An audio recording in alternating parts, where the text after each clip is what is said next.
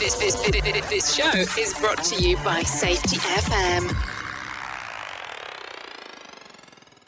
It's interesting because we keep on hearing the same concerns and issues all the time. Like, we have to learn just from our incidents rather than from what happens every day. We should be doing BBS because we should be focusing on people because they're the problem. And when we talk about blame being the enemy of learning, what we get back is a very strong response of, oh well, so there's no accountability anymore.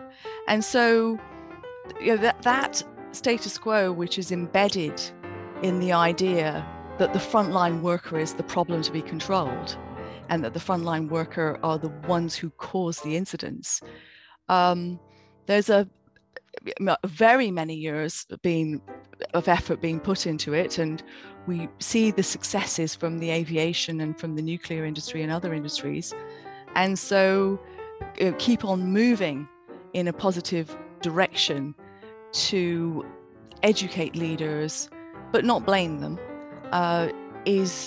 and to show a different way of doing things and how that really improves safety. That's the benefit that we get from challenging the status quo.